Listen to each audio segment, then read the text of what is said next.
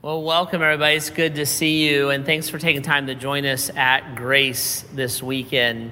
Hey, before I jump into our conversation, just one little announcement thing, schedule thing I want to be sure we have our head around, and it's for next weekend. So next weekend, the 4th of July is on Saturday. So the 4th of July is actually on Saturday. And so we looked at that, knew that there's a lot of family things, a lot of celebrations, especially Saturday evening. And so made the decision that we're not going to have services next Saturday evening on the 4th of July.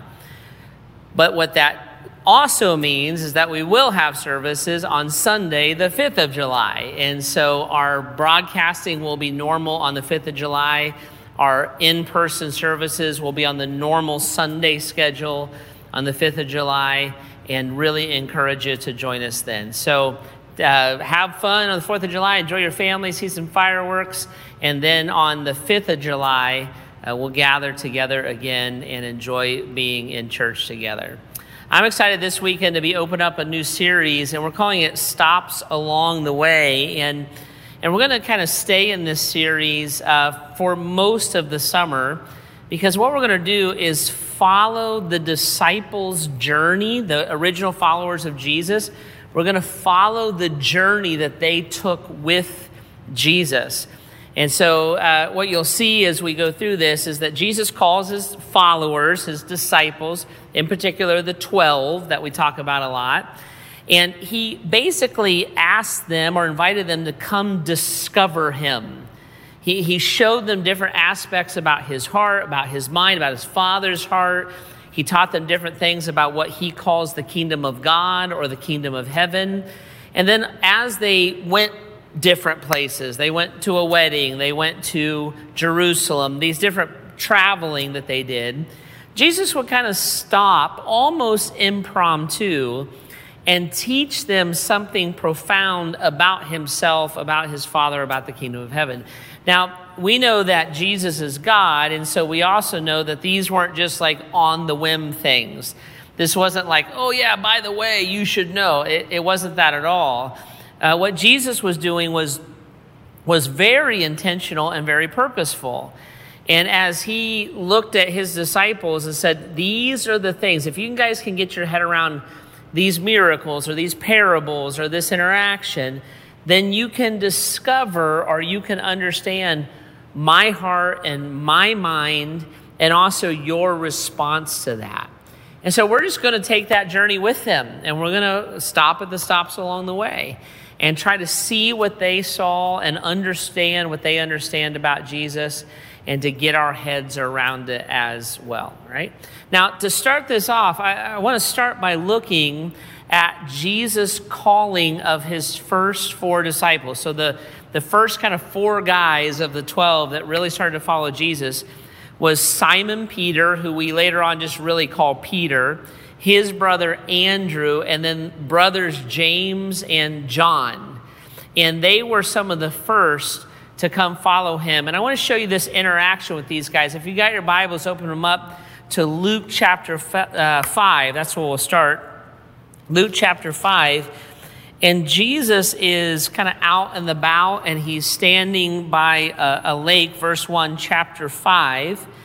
And he interacts with these four guys in a really powerful and in a really personal way. Look at it, verse 1. One day Jesus was standing by the lake. The people were crowded around him, listening to the word of God. He saw at the water's edge two boats there left by fishermen who were washing their nets. He got into one of the boats that belonged to Simon and asked him to put out a little bit from shore. Then he sat down and taught the people from the boat. When he had finished speaking, he said to Simon, "Put out into the deep water and let down the nets for a catch." Simon answered, "Master, we've worked hard all night, haven't caught anything, but because you say so, I'll let down the nets." When they had done so, they caught such a large number of fish that their nets began to break. And so they signaled for their partners in the other boat to come help them. And they came and filled both boats so full that they began to sink. When Simon Peter saw this, he fell at Jesus' knees and said, "Go away from me, Lord, I'm a sinful man." For he and all his companions were astonished at the catch of fish that they had taken, and so were James and John, the sons of Zebedee, Simon's partners. Then Jesus said to Simon, "Don't be afraid. From now on you will fish for people." So they pulled their boats up to shore, left everything, and followed him. And this scene is kind of a famous scene. It's one of the first ones that you're gonna see where Jesus's power, his divinity, is really, really on display with this miraculous catch of fish. Now I want to dig at this for a second, because Jesus wasn't just simply kind of showing off. He wasn't like, "Hey, you guys want to see something? Your boats are full." That's not what he was doing. Jesus was teaching James and John, Peter and Andrew, something about himself. And what were they supposed to observe, and why did they respond the way that they did? So let's frame this up a little bit. Let's talk about the culture that they're living in some, okay? So these guys are ancient Jewish men. At that time in Israel, in ancient Israel, Israel was under Roman occupation. So as ancient Jewish men under Roman occupation, they would have been oppressed, frustrated people that had limited rights. That would have been their reality. They would have always had to answer to the Roman government. Pretty much any Roman military official, or especially if they had a little bit of rank to them, basically had the power over life and death for most Jewish men and women, and most certainly the power of imprisonment. They were under an oppressive tax system. And so these guys were working really to pay their taxes in a lot of ways. And if you didn't pay your taxes, your boat, your business, your house, all of it could have been seized by the Roman government. And they would have been people that were raised in a culture and in a heritage, the Jewish culture, the Jewish heritage, in which they were taught that they were meant to be free people and independent people. So when that's your worldview and your upbringing, and then you live under oppression, the frustration, the anger, the injustice of it all would have kind of boiled in your blood a little bit. So these are young men in that system that are living there in ancient Israel. And that thinking would have affected their mind, just like our political issues affect ours and our cultural issues affect us. Same kind of a thing, except maybe amplified even a little bit because of the laws and the ways that the ancient world lives. The other thing that was true of these men is that they were fishermen. And don't just glance over that. That wasn't like I couldn't find another job, I decided to fish kind of a thing. In the ancient world, whatever you did for the most part as an occupation was an offspring of your family's business. So these men would have grown up fishing. Their father was probably a fisherman. Their grandfather was probably a fisherman. In fact, we know with James and John, sons of Zebedee, their dad was a fisherman, right? And so being a fisherman wasn't just a job that you bounced in and out of. It was a job that you drew a lot of identity from. In our culture today, it would kind of be like someone who's a firefighter or a police officer or was in the military, right? Where you would look and oftentimes say, well, there's a family heritage and it means a lot to me. And my identity is not just on the surface with this, it runs deep. If you ever known a firefighter, like a lot of times you go into their home and they'll have firefighter stuff decorating their home. They would find a real identity in that. Well, fishermen would have been the same way. So as fishermen, they would have looked and said, that's who I am. I'm a fisherman. That's my source of income. It's the place of my expertise. It's what makes sense to me. I understand. It's not an occupation, it's a trade. I understand this in very minute ways. I know this lake inside and out, and I know what fish are in season, what and where and how and why. And I understand all of that. And in this politically tense situation, into this hyper individualized situation, I am a oppressed person who is this. I am a fisherman. Jesus shows up. And Jesus shows up, and he wants to make sense to them. He wants them to understand him. He wants to communicate his heart and his mind. And he wants them to know that they are invited and encouraged and empowered. And he wants them to come and follow him. And so he shows up in their life in a way that makes the most sense to them. He shows up and he does a miracle, but not just any miracle, right? Because he did a bunch of miracles. So Jesus didn't show up at their fishing boat and change water into wine. He didn't do that. Jesus didn't show up at their fishing boat and heal somebody from leprosy. He didn't do that.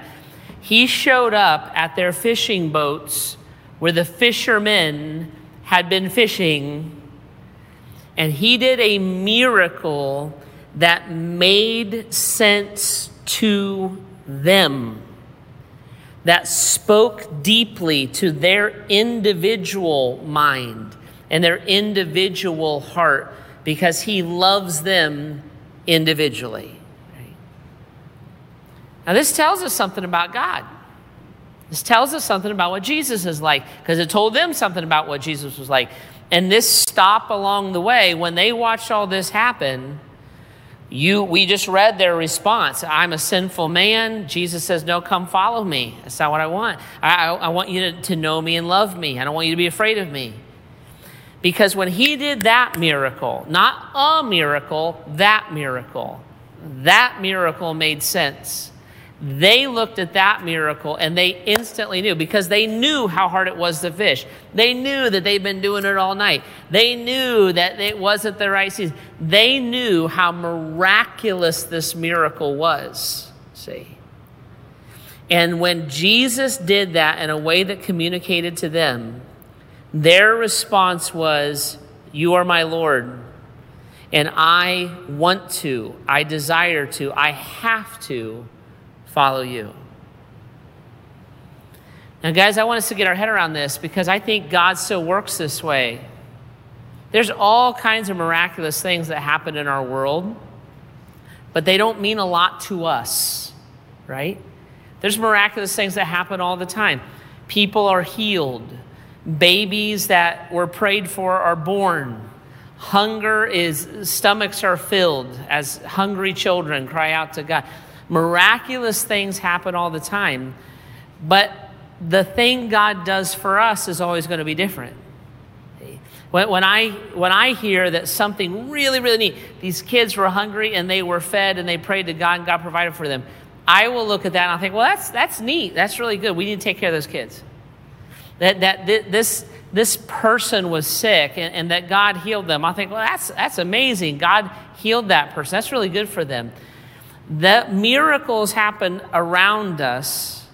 God communicates to us all the time. But when our boats become full of fish, there's a different level of response that we can offer to God.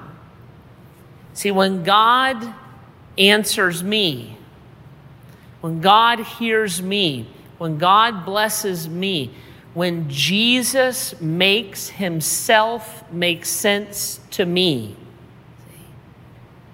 that's the real miracle. It's not that I got fish and you got wine and I don't have leprosy anymore.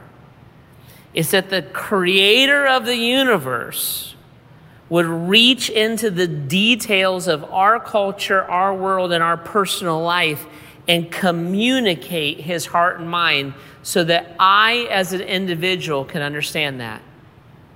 So that I can know that God even exists and that God knows me and loves me and wants me to come and follow him.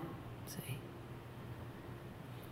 So as we take the steps along the way, we're looking for the places that God has filled our boat. We're looking for the places that God is speaking to me. And it may be something as miraculous as God provided for you in a way that you didn't know he could provide for you, and it's a miracle. And it may be something as miraculous as, for some reason, you tuned in to hear a conversation about Jesus right now that you would have never normally tuned into, but it has your attention. Because God's filling your boat. He wants to make sense to you. Why are you dialed into this? Why are you having this conversation? You wouldn't normally do that. Well, why? Because God's filling your boat. See? He wants you to know him. He wants you to know he loves you. He wants you to know that he knows you. He wants you to know that he wants to be present in your world. It's the same thing he was teaching his first 4 disciples. He's trying to teach us today. Now, it's fascinating as the story moves on.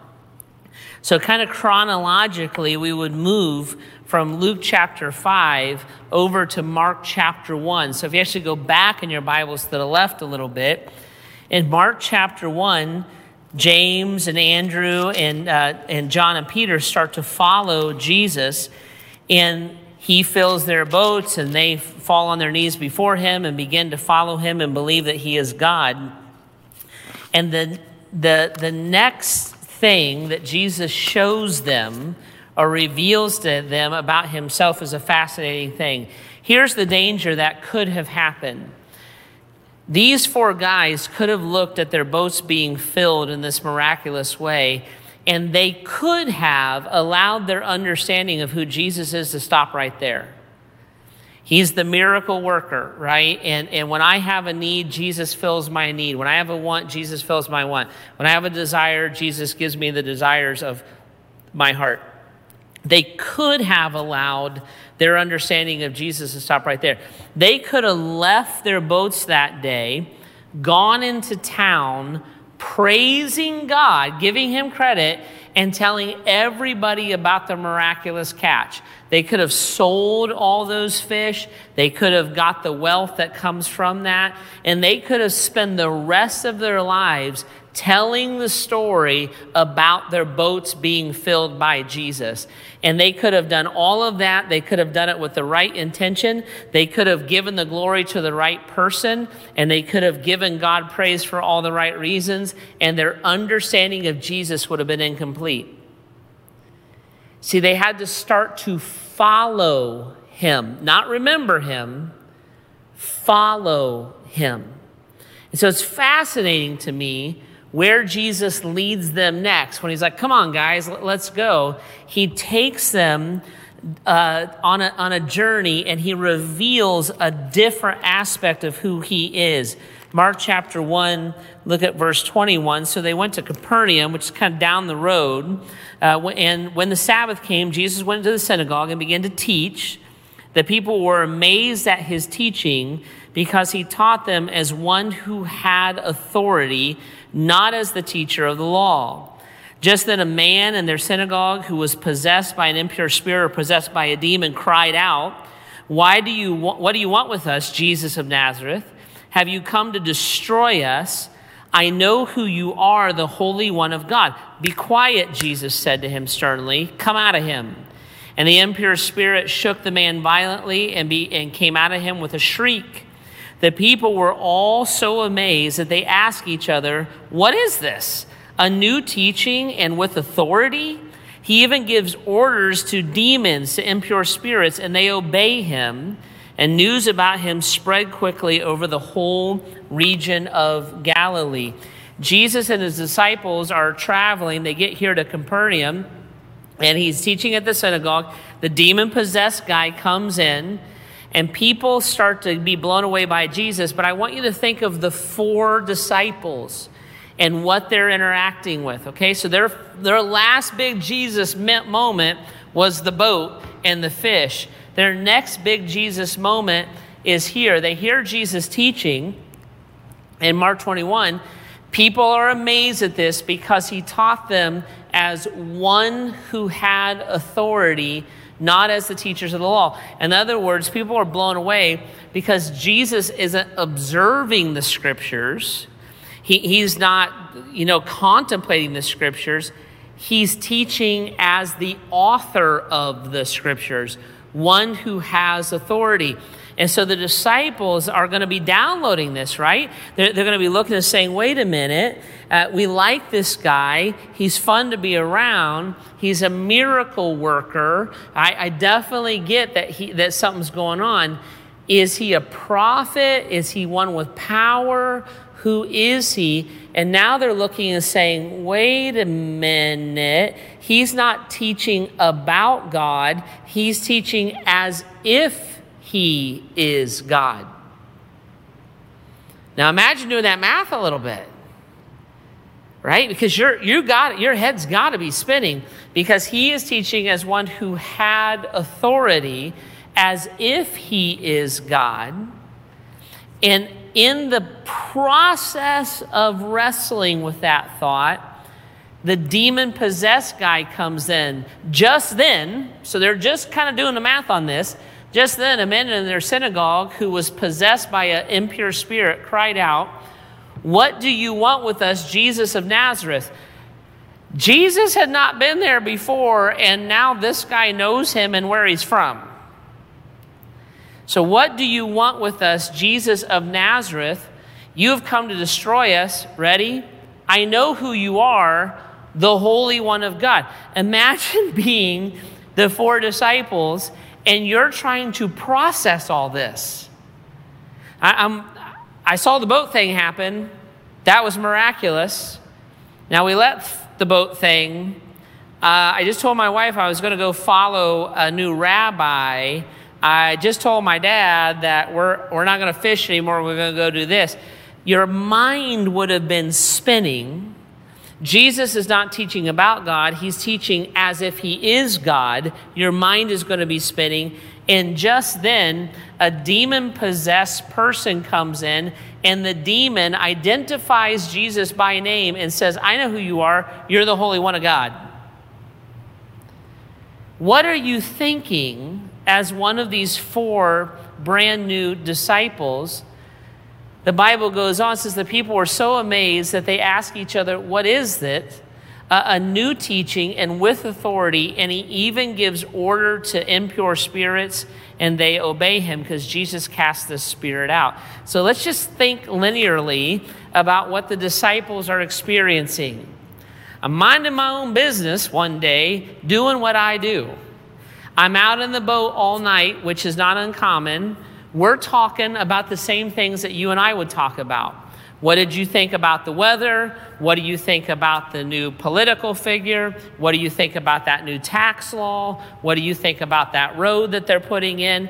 All normal conversations with all of the passions and all of the ideas and all of the frustrations that would come with it. Conversations that you and I have all the time.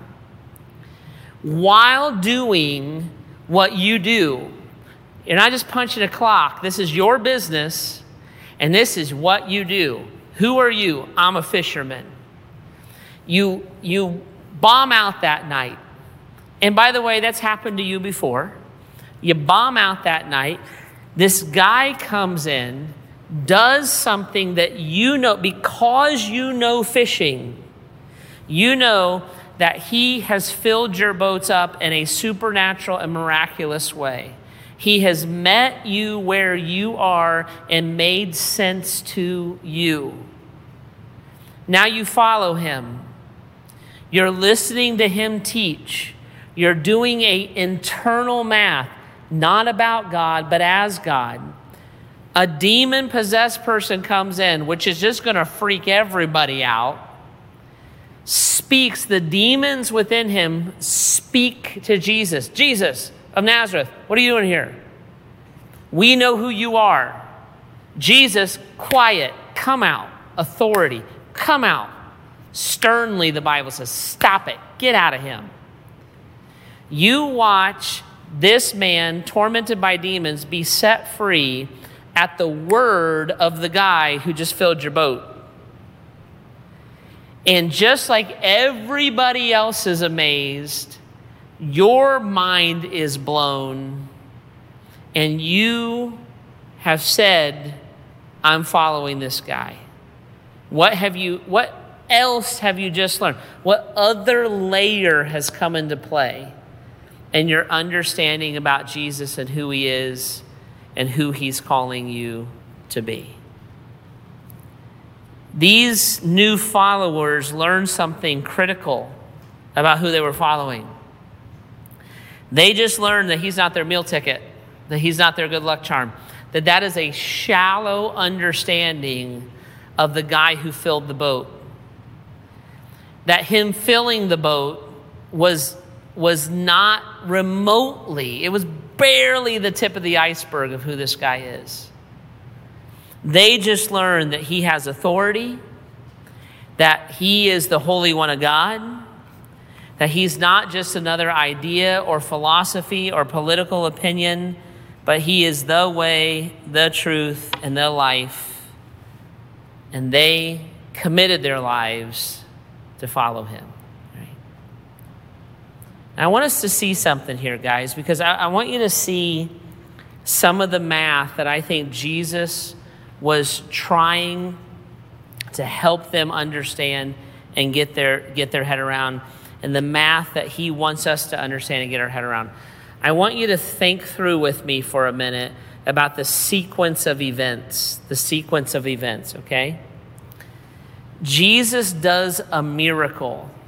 He does a miracle when he filled their boats. And for a fisherman in the ancient world, that was a life-changing miracle. Life-changing. To come back with your boats, that was the ancient equivalent of hitting the lottery. 2 fishing boats so full that they almost sank. So Jesus looks at Peter and John and Andrew and James and says, I'm going to give you guys the lottery. Here's your ticket. Bam, you nailed it. And they, in those 2 boats, had represented not only security, but financial wealth, financial freedom. They had reputation and legend. Who's the best fisherman in all of Galilee? We are, right? They had all of that. They had freedom from a political system. I can pay my taxes and go build myself a new house, and the Romans can't do anything about it. The wealth that leads to power, that leads to freedom, that would have alleviated their political frustrations, their governmental frustrations, their personal stresses and frustrations, and caused them to hit the pinnacle of their career, which was their identity, was all in that boat. Right? I want you to catch this. Ready?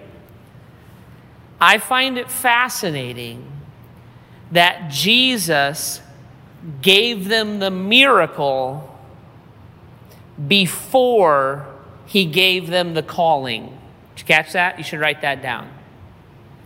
Jesus gave them the miracle before he gave them the calling. He didn't bait them with blessings. He didn't look at them and say, listen, if you guys, I'll make a deal with you. If you guys follow me, then I'll fill your boats with fish. I'll make you rich. I'll make you famous. And I'll make your hair grow back. Like, if you guys follow me, I will give you these benefits, but you got to follow me. That's the deal. Do you want to make the deal? Jesus gave them the miracle, and then he, in essence, kind of from his heart to their heart, asked them a question. When they received the miracle was theirs. The miracle was theirs. You can have all this. It's all yours. No strings attached. But here's the question, right? As the 4 disciples look at their boats being filled out, what they're wrestling with is this. What's more valuable? What's more valuable? The reception of the miracle or the understanding of the miracle worker? What's more valuable? That God does this in my life? Woo, got my new car. Is that more valuable? Or is it the heart and the mind of the God who just filled your boat? And the disciples made a really difficult decision. They decided that the miracle worker was the true treasure. And they chose the miracle worker over the miracle that he performed. I wrote it down this way. If we're not careful, we'll worship the miracle instead of the miracle worker. We'll look and say, God, I want this. I want you. God, you got to heal me. God, you got to change me. God, you got to give me money. God, you got to straighten my kids out. God, you got to give me a job. God, you got to let me make varsity. God, you got to let me get into this school. If we're not careful, we'll choose the miracle over the miracle worker. And one of the things that Jesus was giving to his disciples, he actually kind of introduced a conflict for them. He didn't bait them. He called them. And he looked at them and said, what would you guys rather have? Because the fish is yours. It's all yours. Have it. Enjoy it. Take it. Sell it. It's 100%. No strings attached. If you don't want to follow me, I'll walk away and you can have your fish. See? But the disciples, when faced with that conflict, made a decision. Wait a minute. We're not going to worship the miracle. We're going to worship the miracle worker. The miracle worker is more valuable than this temporary, earthly, instantaneous thing that he did for us. Jesus was teaching them something. And he was teaching them kind of the value of the kingdom. And the value of the kingdom is Christ himself. If I can know Christ, Paul says it this way. He says, I want to know Christ. I want to know the power of the resurrection. I want to share in the sufferings. I want to know him. Not about him. I don't want to just benefit from him, but I want to know him and understand him. And so the disciples become true Christ followers when they choose the Messiah over the miracle. Now let's just think about this for a second. Think about the sequence of events. He gives them the miracle. They're faced with a decision. They make the right decision. I'm going to choose to follow the miracle worker. I'm going to choose the miracle worker over the miracle. And Jesus says, great, come follow me. I'll make you fishers of men. So they walk away. Just think about this for a second. They walk away from their lottery jackpot. You think that was simple? I don't. I think that's really hard. When God has just provided for you everything that you know, understand, and value, and you choose to leave your boats full of fish and go and follow him, do you think as you walked away from your boats full of fish and you go home and you're Peter and you explain that to your wife and your mother-in-law, hey, we hit the jackpot, gotta go. Sons of Zebedee, Dad, we finally nailed it. The business is paid off. The new boat is teed up. We got to go. Do you think as a human being, walking away from your jackpot is an easy thing? I don't. I think that'd be very, very difficult. And as I'm walking from my boats full of fish and I'm following Jesus to Capernaum, I'm going to be second guessing that a little bit. We found the Messiah, right? Right. That was a lot of fish. We believe he's probably God, right? Yeah, probably. I mean, yeah, sure, 100%. That was a lot of fish. We're walking into the unknown. Yeah, the fish that would have totally secured the known would have organized and set up and protected our life as we knew it. That was a lot of fish. That was a lot of fish. And so sequentially, when Jesus then takes them to the synagogue, and he's teaching with authority, and they're hearing him teach as God, not just simply about God. And they're wrestling with his authority. Is this the Messiah? Because that was a lot of fish. And then the demon-possessed man comes in, which was no accident. And the demon calls out Jesus by name, Jesus of Nazareth, which was no accident. And the demon reveals Jesus' true identity to everybody listening. And who would have been listening the most closely? Because that was a lot of fish. The Holy One of God. What was Jesus doing for his disciples? I believe that Jesus was affirming their faith.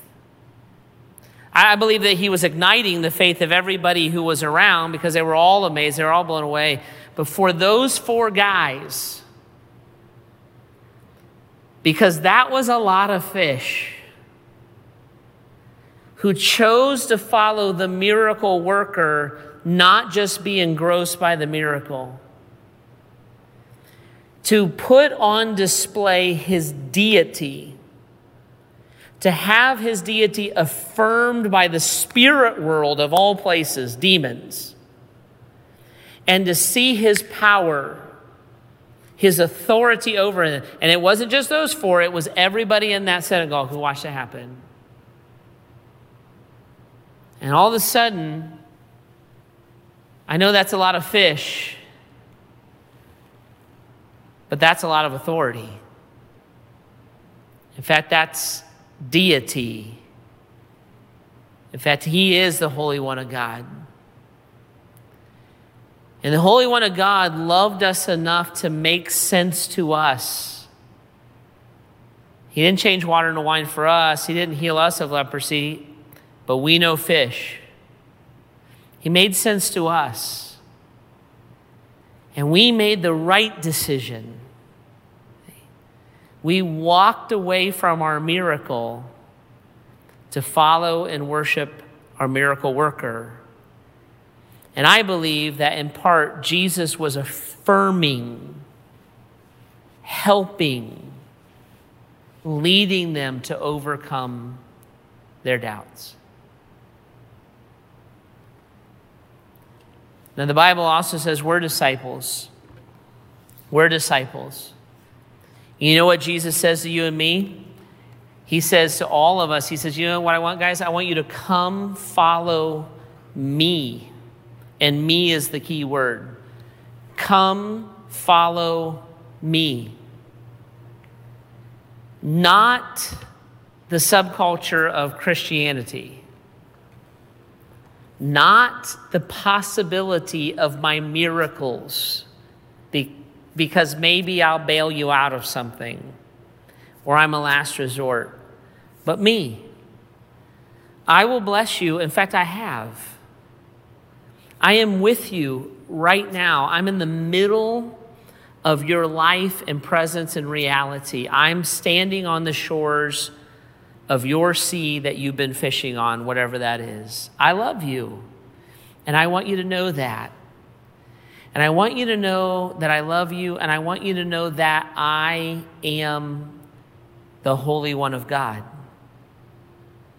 Do you see it? Come, follow me. Because if you think a full boat is something,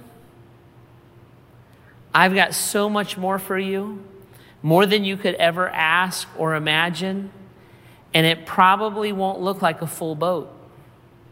In fact, sometimes it'll look like the opposite of a full boat.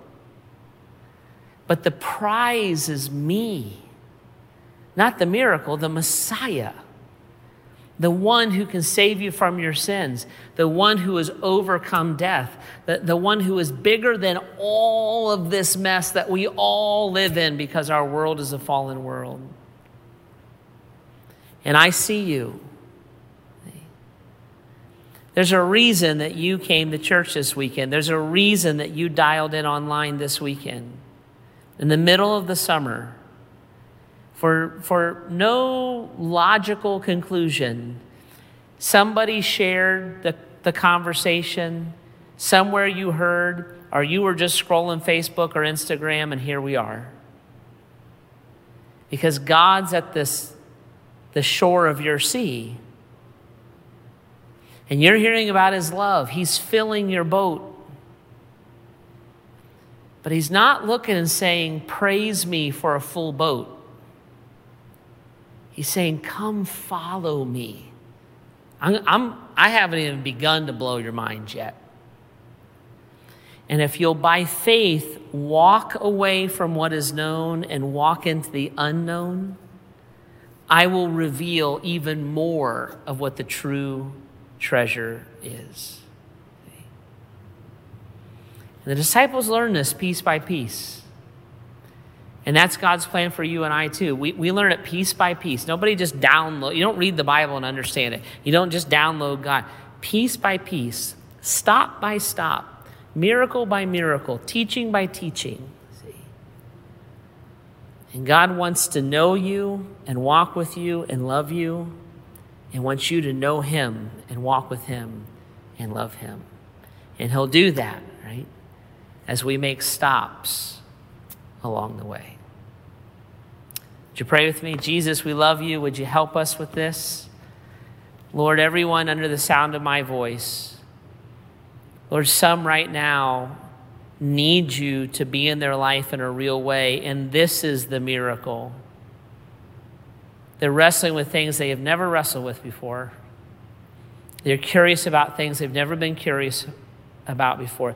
They're desperate in ways they've never been desperate before. And here you are in their life. Lord, would you let them receive what you want to do in their life right now? And if you provide for them or minister to them or help them or heal them or simply just make sense, let them receive that as a full boat. And Jesus, like the disciples, not just a moment, not just a feeling, but a calling. And we worship you not as a miracle worker alone, but as our Lord, our Savior, the Holy One of God. And so, God, would you begin to draw us all the way to you? And with love and fear and an eagerness and an anxiety, everything that is faith, let us drop our nets and come follow you. We love you, Jesus. Thank you for revealing yourself to us in these ways. Help us to understand. In your name, amen.